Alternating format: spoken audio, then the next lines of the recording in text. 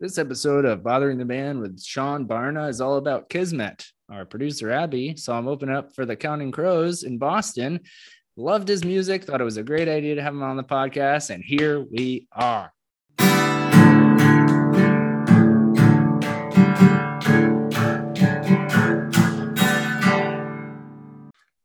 Sean. Hello. Hello. First of all, thank you so much for doing this. My name is Ryan. This is my producer, Abby. Hi. We'll talk about it more in the pod, but she saw you open for the Counting Crows and was like, this guy's great. We should get him on the pod. What city was that? Boston. It was the last show. Yeah. Yeah. Supposed to be the second show. Yep. So, yeah. This is, we have some really great dumb questions for you. Anything goes.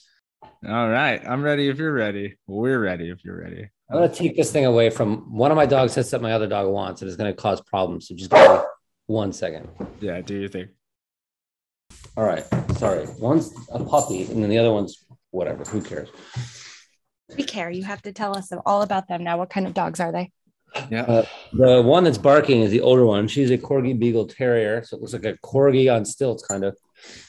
And the other one is a Australian Shepherd mix. And he's a baby, kind of. He's like 10, 11 months or something, but I don't know. They're ridiculous. Like he gets something from her and then she barks at him instead of just taking it back. And then I have to intervene. Very wonderful lifestyle. Dad life. Yeah, it's my boyfriend that wants all this shit. And here I am. Well, how are you doing? I'm great. How are you doing? We're doing well. That's how we're starting this episode. Just that whole audio sequence. That's a lot of fun. Where are you right now in the world? I'm in Philadelphia, Pennsylvania, in my house. Okay. Beautiful is purple, lavender? I don't know. Again, purple. I don't know. There's other shades, I'm told, but I just call it purple. You can't see the other dog. I was trying to show you the dogs, but tell the listeners about the lovely painting behind you.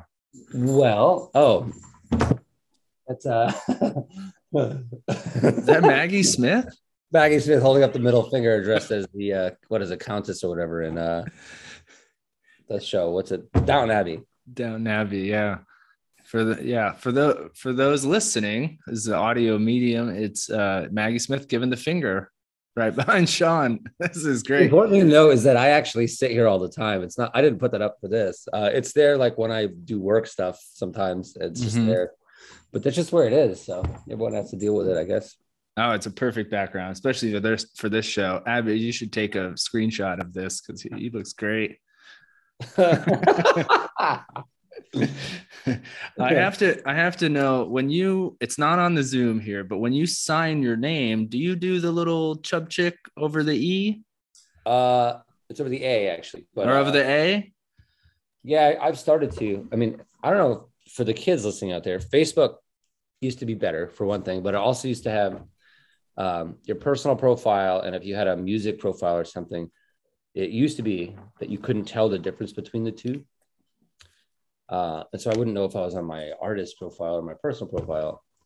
And I was like, well, maybe I need a band name. And I was like, well, I'm not going to do that. So I put an accent over the A, which is actually the old traditional spelling of Sean. That's actually why it's pronounced that way and everything. And I got so much shit for it. It's like if I had called myself like the Kitchen Counters or something, then nobody would have said anything. But I put an accent over the A in my name to make it even more traditional. And I got a lot of shit. When you say shit, what do you mean? Like people friends like, making fun bro. Of me. Friends who don't write songs or write bad songs making fun of me. Oh, that's no good. Just for the record, I wasn't making fun of you. I was just more or less for our records if we should put it there or not. Yeah, it's I like it. It makes itself on most posters. Note putting it right there.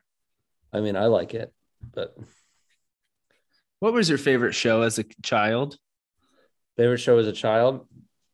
Oh, like I was thinking concerts. You mean like show, like when I was a kid? Well, now we got to know both. But well, let's do it. Well, let's start with when I was a child. I would before I went to kindergarten or right after I got back, I would watch The Price is Right obsessively. I like the Wheel. It was on right, like I think it was on in noon or something. So or whenever it was, I could watch it because kindergarten was half days back then. I don't know if it still is. I could watch it right after I got home from school. Other than that, the Ninja Turtles, the animated series from back in the day. Nice, good call. Yeah. But then when I was 12, I went and saw Fleetwood Mac on the dance tour, and it's hard to beat that. Yeah. Two good answers. Price is Right makes me think of being sick from school or pretending to be sick. Yeah, right. Yeah. I mean, it was like on right in the middle of the day, which I think most game shows are on at night, but that one's always just been in the middle of the day. And it's, I think, the most popular one. Is it still on? Is Drew Carey still hosting it? Yeah. They just had a big anniversary. I think wow. Do you still watch it? No, I don't watch any TV at all. Zero. I do watch interviews pretty obsessively. Okay. And Drew Carey was doing some interviews for it. So I did watch that, but yeah, I don't really like TV. I do, like occasionally, like, for example, I tried, so my partner loves TV, wants me to watch all these fucking shows. And I try, and it's usually just bad, I think. But I've been watching Ted Lasso with him, which is actually, I usually like darker stuff. Ted Lasso is so good in the first season. And then the second season, it goes way off the rails, so bad that neither of us really want to keep watching it. So that's where we're at with that. Oh, I liked it. I thought it went darker. It went second. They had that weird episode. They had that weird episode that didn't have anything to do with anything. With the beard guy. Yeah. And that was fun. But then it's just we'll probably go back to it, but it kind of lost everything for me. I've been kind of watching The Sopranos again, but I know it so well and I don't really need to do it. Yeah. But no Downton Abbey. I tried watching that years ago. And I thought it got just kind of bad. Yeah. It's hard to maintain a show well. Agreed. Not that I've ever read a show. I'm looking down in this list and I do have, this is weird and I didn't plan this like this. It's what was your favorite live concert, favorite concert you've ever been to? So you sticking with Fleetwood Mac? No. I mean, they were great. That's the best they've ever sounded because they were like not too old yet. So they still sounded good, but they also weren't strung out. So it was like this perfect time. My favorite live concert is as follows. I was in AmeriCorps,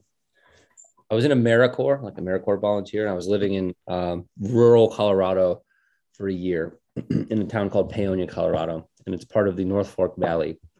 In this valley, there is Paonia, where I was, Hotchkiss, where I worked, which is like 9 miles down the road, and then Crawford, which is like the other part of the triangle, Crawford, Colorado. I was walking out of a coffee shop one day and looked to my left and realized that I was walking with Joe Cocker. I think it was 66 at the time. And we were just walking. I was just like, whoa, because he's like my favorite male singer. Janis Joplin's my favorite female singer, but he's my favorite male singer. And I learned quickly that he actually lives in Crawford, Colorado, just a few miles from my house. And he has an organization called, he's dead now, but the Cocker Kids Foundation. And he basically, there's not a lot of money in this community. Basically, he built 3 libraries for the various towns, beautiful libraries, built a radio studio, Joe Cocker Studios, in town, like an NPR type of thing. And he also gives music lessons to kids. So anyway, I was working for an organization and wrote a grant to get like library books and some other like science stuff because I was at a river restoration organization, a bunch of stuff. And part of the thing is you have to like help them with a groundbreaking or do some volunteer service with the organization, whatever. I got the grant. They called me. They're like, hey, are you 21? I was like, yeah. Like, can you serve beer and wine? Yeah. Like, well, Joe Cocker's throwing a concert across the street from where I live in this town of 1,000 people at the fairgrounds, and they need people to serve beer and wine. Could you do it? It's already like my favorite singer. I've already seen him. And so I walk across the street a few months later and go basically bartend at this concert that had like 4,000 or 5,000 people at it. And he brought his entire band. His band is notoriously great, the background singers and everything. And I watched a Joe Cocker concert in this town of 1,000 people. She basically like quadrupled the population of the town. And I was bartending for the first 2 acts. And then when Joe Cocker came on, my boss said, my dog is going crazy. my boss said, well, grab a beer and go watch the show. And so that was the best concert I've ever seen. And he sounded great.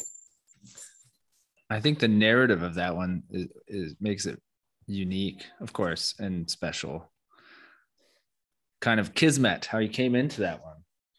Yeah, it's just cool. I mean, I've seen lots of people. I mean, saw Crosby, Stills, and Nash and Young, and that was great. And I just watched Counting Crows 22 times in a row, and they are the reason I started writing anyway. So, I've seen lots of good concerts, but that one has a little special narrative to me. It's kind of a special place in my heart. So, yeah. Oh, man. Well, I'm going to skip ahead. Has Adam Duritz ever made you a meal? Yes. He always posts he has the cooking thing. What did he make you? Well, I'm a vegetarian. Okay. He is not at all. I think that fucker will eat anything. But he had me and my partner up for Thanksgiving one year. Maybe it was Christmas, but he had like a bunch of his family and closest friends there. I think I might have been the only vegetarian. And he made me an entire separate meal, vegetarian food. He's a really good cook. It's not, he's really fucking good at it. It's no bullshit. He, when he's not releasing records every 5 or 6 years, he's cooking, and it's really good. And he went out of his way to make sure that I had stuff to eat. Like he made whatever he made a vegetarian version of it at the same size for me. Cause even like things that you could make vegetarian, he often has meat products in it because it makes it better to him. He's made me many meals. Also, when I got out of the hospital, he let me stay there for a night and had bought me a bunch of insurance stuff because I had a bunch of intestinal surgery. And so, yes, he's made me many meals and bought me many meals. Not to mention he paid for catering at every concert. So you had mentioned to us via email that you had come back from tour and you had to work. What are you doing for work? I'm basically bartending. Okay. I'm normally this time of year, I start getting asked to do political work. So for the past number of elections, I've been running direct mail programs for progressives, writing them and the whole thing. I've been doing that on and off, meaning every other year for like a decade or whatever, but that hasn't happened yet. So I'm just bartending and trying to figure out touring in March, and I don't know, lots of stuff going on and none of it really happening fast, but yeah, just bartending. That's the answer. So what's it like going from, playing to a giant crowd to going and serving mojitos? It's really bad. Yeah. Yeah. At first I was sleeping like 18 hours a day, probably because I was tired, but it's a really, really, really difficult adjustment. Anyone getting off a tour, but in this case, it was, it was just like such a heightened experience. I've toured before, but this was just next level. And I'm opening for a band I absolutely love. And every night I get to hear them play their 25 hits or whatever to people. And not even only their hits, but like their new album and everything else. And it's just really special. And they treat us so well. And I'm friends with the guys in the band. It's not like, people open for Bob Dylan notoriously don't ever get to meet him. But like Adam's one of my best friends. And like, there was no one backstage. So we just wander into each other's dressing rooms and shit. It's just really special. And then I come back here and I'm like, shit, where do I get money? What do I do? I need to do stuff. So it's not an easy adjustment. It's been very, very difficult, if I'm honest. Yeah. I read somewhere you call it post-tour depression. Yep. And I don't know, just tell us, like, aside from what you just said, what does that feel like? So it's not poetically humble to go, I bartended for 15 years and know what it's fucking like. It's not poetically humble to go back to your roots. It's not that. I don't mind working, and I'm from a working class family. I'm not ashamed to work. That's not really what it is, but so let me say it this way. So normally when I go on tour, I'm playing in bars and clubs, right? And when I come back from tour 2 weeks or whatever it is, you end up spending a lot of for a couple weeks, you're like in the bar every night because you kind of miss the vibe. Okay. Yeah. This was like amphitheaters with like 9,000 people in them. And you walk around and I'm signing shit and I'm taking photos and all this stuff. And I know that I'm like having an impact on people's lives, especially young people. And I'm hearing about it. And then, and I don't have to worry about anything. I'm basically living the dream I've always had every day for 2 months. And then I get back home and no bar is going to fix it. No anything's going to fix it. It's like, I haven't touched an instrument since I got back. I set them up just so I can kind of get back into it. But it's just a really severe, like, inability to, like, you knew where you had to be every minute and every day in your sound check, and you knew what you had to do, and you knew how to take care of your voice and all that stuff. And now I'm just like, the fuck am I doing? Like, even like little things like taking out the garbage seems impossible. It's really just depression, I guess. Yeah. It's PTSD almost, in a. And I know they're going in Europe. I know they're going to Europe for 2 months, and I don't know if I'm going yet or not because he hasn't answered me. I'm sure I'm not, but like, I don't know for sure. And I'm trying to book a tour to South by in case I get in. Oh yeah. But you just never know. So. Man, this is why we started this podcast, because I feel like, we're such music junkies, and as fans, we overlook these little idiosyncrasies, these doldrums that, our favorite people go through. And it's wild. And money is the biggest thing. People think a tour like that, you make a bunch of money, but I was paid as a solo artist, and I brought 5 other people with me because I wanted to have a full band. Counting Crows is a 7-piece band. They sound great. And I wanted to go with everyone. And, that's 3 hotel rooms a night for 2 months. And yeah. So now it's just like, I need money more than anything. So that's kind of where it's at. I don't know. Now we're constantly surprised. We have, any number or level of fame or whatever, fortune on this podcast, and a high percentage of them are like, yeah, I gotta go to work right after this. And it's I don't know the word for it, but I think you hit it on the head, that feeling, that listless feeling. Yeah, it's just weird. And I've had an album done for like a year, and it looks like maybe I'm gonna have a label that wants to put it out, but everything just moves slow, Is that the one you sent me? Yeah. Oh man, we're gonna talk about that because I fucking love it. But we're gonna jump back into really dumb questions. When's the last time you went to a Barnes and Noble? And what did you buy or steal? I haven't stolen in a while. The funny thing is, I'm obsessed with books. Like, this is the books I have in Philly there, but I actually have in Connecticut because that's where I grew up. I have like every Stephen King book until like 2003 or something. It's a lot of fucking books. And I love books. I love going into bookstores. Barnes and Noble specifically, I don't know. It's funny, as I worked at a place called Union Fair. It's now closed on 5th Avenue in New York City. And it was a restaurant and it used to be Barnes and Noble, but they're all closing down. And it was like a full block long. And it was it had like 4 bars in it, 600 capacity restaurant. That might be the last time I was in a Barnes and Noble, but the Barnes and Noble wasn't there. Honestly, I don't know. I can't even remember.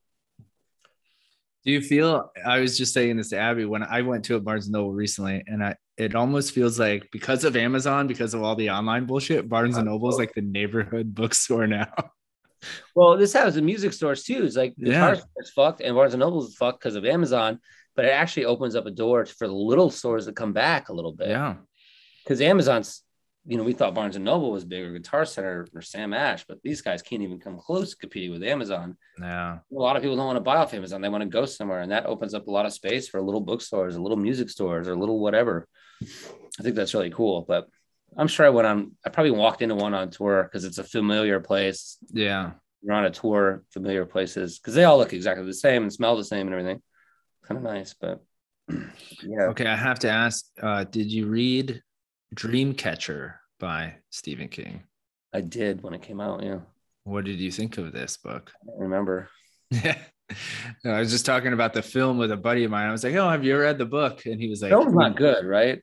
It's not. The book or the film is not. It's not his good, best. Right? And it's a hefty fucking book. Yeah, of course it is. I don't know. He has big misses. He swings big, though. I don't care. No, I don't care either. I just read his On Writing book, and it blew my hair. I read that a long time ago. That's actually it's the only book I've ever read about writing that's affected me really. Like, that road to hell is paved in adverbs, he says. Yeah. Say ly at the end of stuff, or letting people in before the first draft is finished is so dangerous. Like, these are like really great ideas that he talks about in that book that have really stuck with me. Yeah. I You reread read it it? because of the new movie. I wanted it to be so great because my mom always said to me, she was so pissed that they made it for TV because you have to leave out a lot, especially in the 90s. Though Tim Curry is I think to this day, the scariest bad guy ever put on film. It was made for TV, so they had to leave a lot out. And then they made the new movies and wasn't bad, but like wasn't great. And I kind of was like, well, maybe I'll revisit the book, but I don't know. Okay. Do you immediately update your phone or do you make it wait? I have a friend who's obsessive about this, and he'll like call me and be like, have you updated your phone yet? Like the day it comes out. Like he's nuts. I love him for it, but I did just do it last night. So definitely not immediately. I don't even usually realize. Mine's acting up right now. I think it's telling me. Keeps booting me out of Safari and Instagram. All right. Another phone question. Do you store your chargers neatly or are they a tangled mess? Nothing I do is neatly. Whatever questions you have about that. No, I'm not neat. Would you rather a pocket full of glitter or a pocket full of rose petals? I already have a pocket full of glitter. Currently? I mean, probably. I'm gay as hell, so I'm sure there's some around here. I mean, I wore a bunch. Yeah, glitter. Great. I love glitter. Listen, if the glitter's in my pocket, it's not destroying the environment. That's the way I look at it. Real. Do you know who French Stewart is? I should. You're not even going to tell me, are you? You're just going to move on to this. No, we're going to move on. Fucker. Should we tell him, Abby? Do you know who Bridget Fonda is? Is she related to Jane Fonda? Yeah, you're halfway there. Oh, halfway there. Oh. Do you have any erotic deficiencies? You took that from my song, didn't you? Yeah, maybe. Of course. We do our research. Erotic deficiencies is a it's coke dick. Oh. It's also a coke dick, but also like referencing like it's still referencing like queerness is not particularly okay in the culture, and also like having a serious relationship, but also needing to like. I mean, that's a pretty dark song, having to do with like being at a bar and looking for like to fuck, even though you're with your partner. Wow. Is that not what you wanted? That's perfect. Okay. What exactly is Eastern junk dancing? Eastern junk dancing. I was in New Orleans on a tour. Maybe the South by Southwest tour. Maybe not. Maybe it was even before that. But anyway, I don't know. I was just trying to write a song about kind of being on the road and liking somebody, and it doesn't mean anything. It's just like kind of like I was like, what is it? This thing that I try to do where I'm just, giving up financial security and emotional security and everything else to just go on the road and play these shows sometimes to nobody. And for some reason, I just called it Eastern Drunk Dancing because I was on the East Coast. Generally, that's where I'm from. I mean, then I was down in New Orleans, so it's kind of random, but it's just a random set of words that I don't know. Junk is a negative thing, dancing is a positive thing, Eastern is a location thing, and it's just kind of like I kind of named what I'm doing, like just giving up everything to do this thing that may or may not work out, and yeah, it's just kind of eclectic term I came up with. It's nothing particularly specific, but it's just to kind of like frame the way that I've lived my life for the past 15 years. I dig it. I like it. So let's all together try to think of what Western junk dancing would be. Well, I guess if you lived in the West Coast, maybe. It's probably slower, more passive aggressive. Floppy hats. Floppy hats. Probably say words more correctly than we do in New England. Yeah. What's the last thing you got stuck in your mustache? You have an awesome mustache. Food, beer, or cum. That's the only things really. Yeah. How often? Like, so it's perfect. Chicken wings. I'll put the sticks down. I'm sorry. No, you're fine, man. Chicken wings? Chicken wings. I'm a vegetarian. I don't eat chicken wings. Tofu wings. Seitan. What? Seitan wings. I don't know what that is. I assume it's made out of chicken. I just move on. Yeah. It is surprisingly good. What about the wings? I was trying to think of something that's real messy that is inescapable to get stuck in your facial hair. It's, if you have a wing, you put it in your mouth. It's really like you're biting a sandwich or something. It's bigger. Yeah, sandwich is big. Fucking, it's a mess. But I had long hair for a while and I cut that. And I had to do something that was a little bit ridiculous. And then I was doing this tour for 2 months and I had movie theater size screens on either side of the stage with my fucking face on it. Generally at most venues, not all of them. I don't think we had them in Boston, but my big mustache was just all over the screen. I had makeup on. It was very fun. And Seitan all over the place. Satan. Okay. For those at home, he had drumsticks in his hand. Are you a drummer first and foremost? First and foremost, yeah. I've been drumming since I was 9. I have a degree in it from Florida State University. I went to Florida State. Live in the Matrix. That's awesome. When did you go? 2001 to 2006. I would say 2000 to 2003 till 7. Well, there you go. What did you study? Humanities. I don't really know what that means. Liberal arts, but they put a fancy spin on it. Well, I did music, classical percussion, and jazz, and then I got a political science degree as well. But yeah, I was there. I took that music class with the guy that they drew the thing.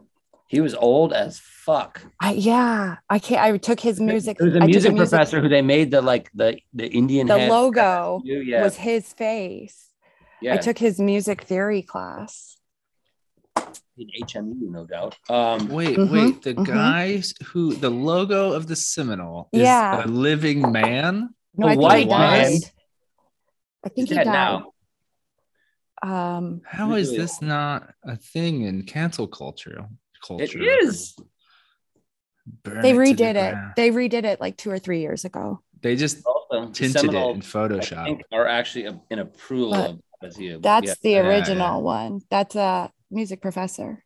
He would walk by all the time. I don't remember his name now, but he would always walk by. Thomas something, I think, maybe. Wow. I don't know. But yeah, okay. But well, I'm cheers. a drummer.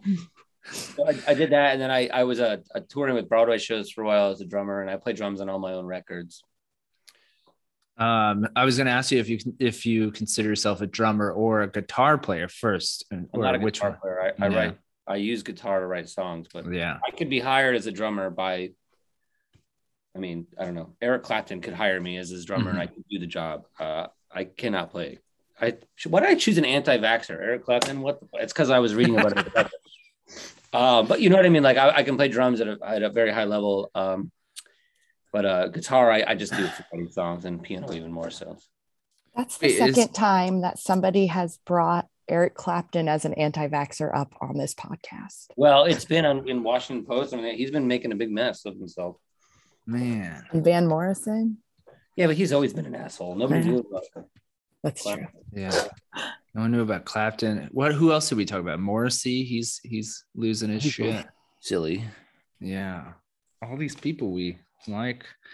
Are you flexible? Do you mean am I like verse, like top bottom, or do you mean can I reach my toes? You tell me, man. No. I just ask the questions. You answer. I am not particularly flexible, though I do try to stretch before I mountain bike. And the other thing, like, depends how drunk I am. Yeah.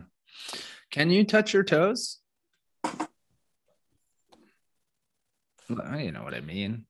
I don't know. Let's fucking see. Yeah, I can. I'm not like, I weigh 170 pounds. I'm all right. Abby, can you touch your toe? You probably can. I'm gonna pee. I can't touch my toes. I'm like really far away from them too. I'm like 6. How tall are you, Ryan? I'm 6 foot when I stand up straight. Me too. Aww. Is this the most informal podcast you've ever done? I apologize. Can anyone see this? I have CDs if you need them. Yeah, all those kids come up to me from high school. I was in St. Louis. I'll never forget it. These 2 kids came up. They're high school kids. And they said, can you sign our CDs? You know, your CDs, whatever. And I said, okay, but like, what the fuck are you doing at a Counting Crows concert? I swear to God. And they're like, well, our parents like them, then we like them. That's great. Okay. My second question is, do you even know what you're holding? And they're like, yeah, CDs. I'm like, where are you going to play them? They're like, well, I don't know. Anyway. Dude, that's good news. That's a good thing that kids are getting into Counting Crows and CDs. It was great. I had a lot of great interactions with kids. So yeah. What's the last poetry you read? Fuck, I don't read poetry. Oh, you're very poetic in your songwriting. Well, let's see. I mean, I started reading the Dream Songs, John Berryman. Oh man, I love that fucking book. Because I'm a big Hold Steady fan. Yeah. It was nice to think of John Berryman. You know. Anyway, here come the dogs. Great. He's mentioned rather a lot, and so I'm trying to get through that. But poetry is hard for me to focus on. I think because I have a bit of ADHD. But I just got a prescription for some stuff that might help. So we'll see. I haven't been reading at all. I can't read on tour, and I haven't been reading at all. So. You don't find the shorter poems allow for more attention than like a novel? No, I don't really like novels either. I generally read nonfiction, but okay. Poems, you have to really focus on each word and what's going on. I can read, narrative much easier because I don't have to read every word. I can, blast through it really fast. Piece it together. Licorice, yes or no? If it's black, yes. If it's red, not so much. Really? Wow. I love black licorice. My grandfather, hey, stop it, fucker. Don't bite me. We're leaving licorice. all of that in. That's fine. I'm sorry. I'm always this informal. I apologize. My grandfather always had black licorice, and I always liked it. And I never liked Twizzlers, like the red licorice, but I always liked black licorice. And he's still alive, and he's almost 90 years old now. I don't know if he eats black licorice anymore, but he got me onto it, and I love it. I don't eat any candy really, but if black licorice is there, I'll definitely eat it. I knew I was going to ask that question for a reason. All right. Do you have belly button lint right this moment? So, fun fact about my belly button.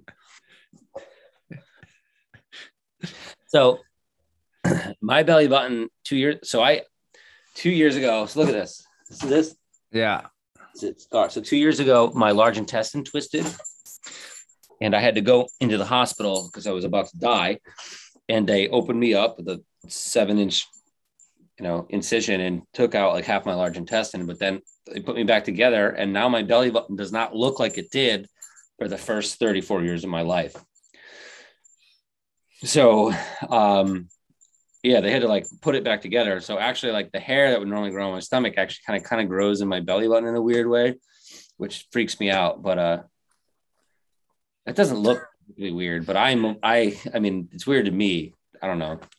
So I don't think I have lint, no, but it's definitely fucked up. I have to ask, how does an intestine just twist by itself? It doesn't. In my case, my large intestine on my right side, it goes up like in a square. Yeah. My right side for my entire life, it was not connected, which you didn't know until they went into me. But they could see that, there's some tissue that holds it to your body, into your internal body cavity. And mine didn't have it. So my whole life, it's just been hanging there. It's just flopping around. It could have happened at any time in my life, old, young, or whatever. So 34 years old is about as strong as a man can be, really, physically, biologically.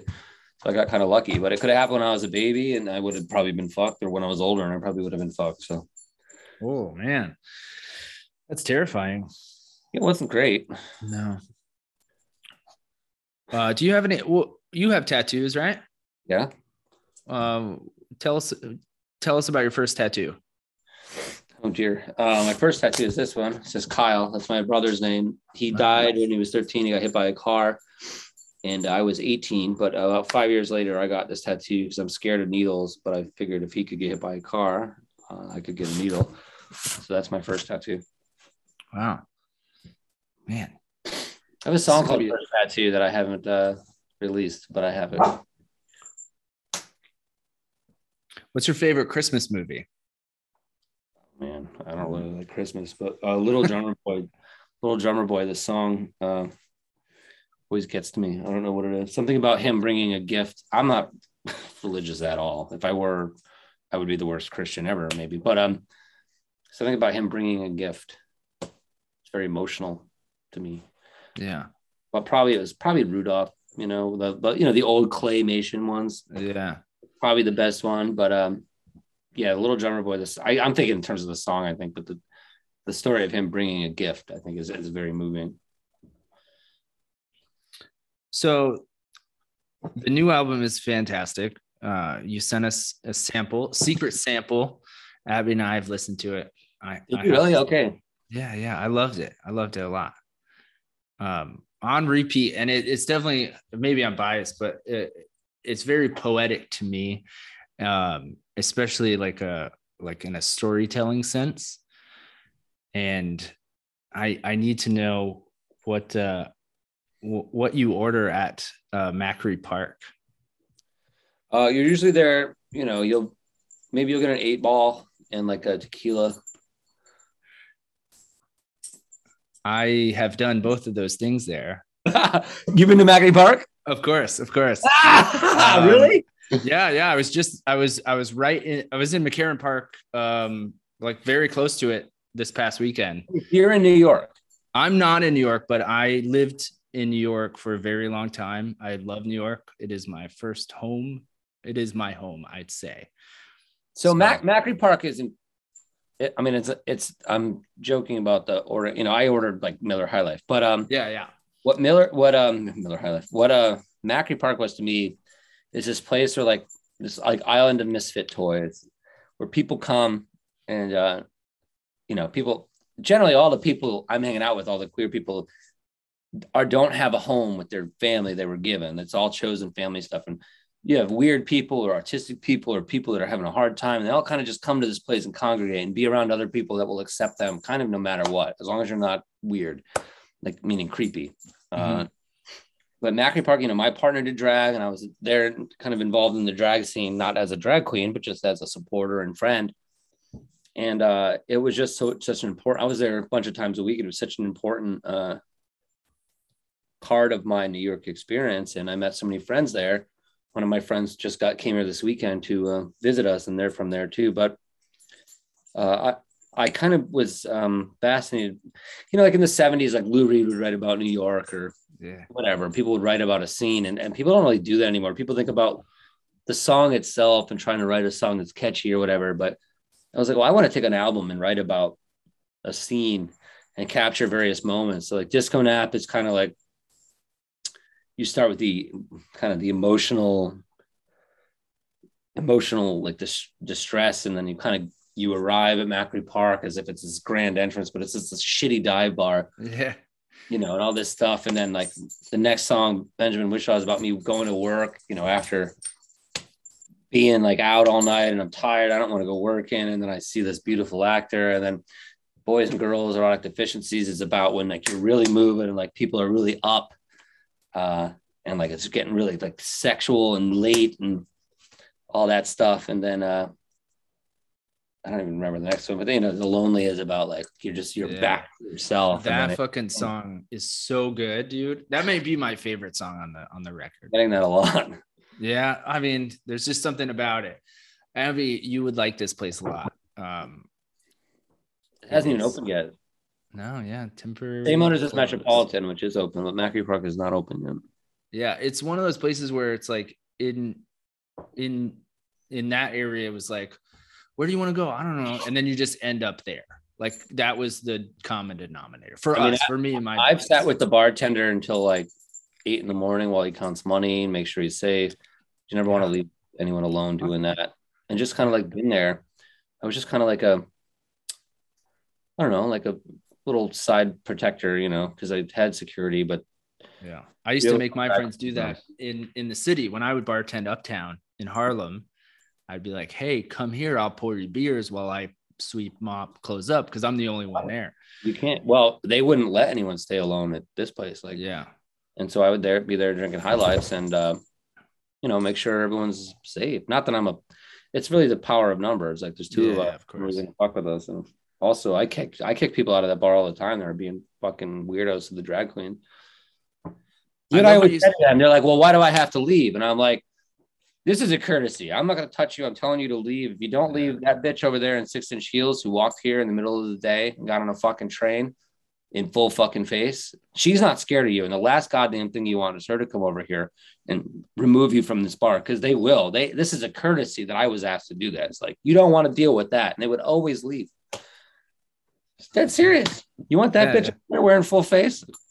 It might be dark now, but it wasn't when she walked over here, So like, get out of here. You're going to have to deal with some stuff. I like what you said about writing about a specific place and how no one really does that a lot anymore. My heroes have done that, where it's so specific. You almost got to look that shit up. Like Springsteen, the Asbury Park. Yeah. Right? Just like Green's Asbury Park. Whatever. That's a scene, who's writing about it. Even the way that like Joni Mitchell or Crosby, Stills, Nash would write about Laurel Canyon. Mm-hmm. Adam, Counting Crows, write about Hollywood or whatever. It doesn't have to be a concept album. I kind of am moving to that. Like I want. There's a place in New York where people can go and be accepted and be safe. Like you could go up to the drag queen, no matter how famous she is, and say, hey, I don't feel safe because of this guy. And the whole fucking show will stop. And that motherfucker will be moved out of the premises. I think that's so important. And, nobody's writing about that stuff, and certainly not queer songwriters in some kind of rock and roll situation. It's like, I don't know. It just seemed like nobody was saying it. So I said it. It's very poetic to me. I loved it. All right. Well, we can't thank you enough for doing this. That's our fucking show. Oh, that's it? Yeah. Do you have any questions for us? I don't know. How's it going? Abby, it's going great, man. That went so fast. How was the show in Boston? Yeah, let's talk about that. It was fantastic. Did you see Counting Crows, the stage manager and the drummer, ruin my last song? That was great, right? Wait, what did they do? Nobody noticed anything. I thought the whole thing was great. I fucking noticed. Is this where they like cut your audio or something? No. They, the drummer of Counting Crows came on and started taking my drummer's shit off the stage. And the stage manager of Counting Crows detuned my bass player's bass. Like while you were still playing? Yeah. And then the show before in Atlanta, the drummer put on a fake mustache, stole this hat from my dressing room, stole some sparkly clothes I had, and came on stage and started singing with me with a live mic. And he's standing next to me singing my songs, which he can't sing. I mean, I don't know. Yeah, they fucked with us bad. They really liked us, but it doesn't. I was going to say, that sounds like a thing where you only do if you like someone. Yeah, like some kind of tour hazing. Right. Did you guys get what you wanted for this podcast? I feel absolutely. Aside from, you got to tell us what's next for Sean Barna. Oh, fuck. What's next? I'm trying to book a tour in March, hopefully play South by Southwest, and then looks like my album will be released in late 2022. I'm also going to be part of a Clash compilation album benefiting the IRC. Looks like that got approved today. So I covered Hitsville, UK. Oh, yeah. Pretty good. That's awesome. I can send you that if you want. You just can't share it. Your secret is safe with us. Aside from when this comes out. I mean, we're not going to share the music, but we'll tell everyone about it. Like, everyone, keep a lookout for An Evening at Macri Park by Sean Barna. It's a fantastic record. Go follow. Also, I wrote a lot of it on Adam's piano in New York. I was cat sitting for him, and he has a baby grand, and I wrote a lot of it there. Oh man, see, this is what we live. This is what we live for. Tell us more. That song, "Be a Man." Okay, so "Be a Man," the song 6. It's the opening track is that slower. Like that's what it started as. If you walk to the fire, would you notice that? I wrote that on his piano. I have like 3 long voice memos of me improvising that. And then when I was recording it, I did that, but I also did the faster version. And then, Benjamin Wishaw Smiled. I wrote that on Adam's piano too. It's very funny. Man. I feel like you got big things coming in the future. Not that you have. I fucking hope so. You do, man. Okay, everyone, you heard it here first. This is going to be one of those things in a year or whatever, when your album comes out, your new album comes out, you're going to be like, what was that little podcast I did? I like talking to people, meeting new people. It's always cool to talk to new people. So. Well, we're giant fans. We can't thank you enough. Everyone follow Sean Barna on Instagram. It's just his name. And when you write his name, put the little emphasis over the A. Not on any of the handles, though. You can't do that on Instagram. Can't do that on the handles, but it is on it's in the title. It'll all probably work. Yeah. My dogs are losing it. What are your dogs' names? I don't think we got those, did we? Judy. Hey, Judy. Judy. Hey, baby. Hey, girl. Here's my baby. That's my baby dog. This is my best girl. He's an asshole, but he'll get older and I'll like him better. Well, who's he? That's Harvey.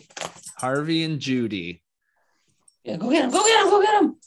I love people names on dogs. Well, Judy, people are like, oh, Judy, like Judy Garland. I'm like, yes. And Judy Dench. Judy Dench. And Harvey's Harvey Milk and Harvey Fierstein. And I'm actually Facebook friends randomly with Harvey Fierstein. I've never met him, but I don't even know why, but I'm a Facebook friends with Harvey Fierstein. And I told him that we named our dog after him. He was very happy. Can we got to get Harvey Fierstein on the podcast. I am Harvey Fierstein. Oh man, this has been a lot of fun. Again, thank you so much. No problem. Keep in touch. I'd love to meet up with you too. And if I'm ever famous, which I don't imagine, I'll come back and help you out and do more. You already are famous. I wish. You're signing CDs and shit. All right. This is Bothering the Band. Follow us on Instagram as well. And again, listen to Sean Barna's music and keep a lookout for an evening at Macri Park. This has been Bothering the Band. There you go. Stand down your princes, post all your prices, paint your lips red and let's get to the choices. Sure, boys will be boys with their glamour and poise. We came for the party, but we stayed for the noises. Don't need reasons, just East End junk dancing, soft to the touch, baby, just take your time. It's not medicine, just juniper permission. My Margaret Thatcher of the Lower East Side. The mist of the morning, this town is a warning. You're shaking your tits while the world is burning. Won't you come with me? Won't you come for me? Come be a bitch with me in New York City. Don't need reasons, just East End junk dancing, soft to the touch, baby, just take your time. It's not medicine, just juniper permission. My Margaret Thatcher of the Lower East Side.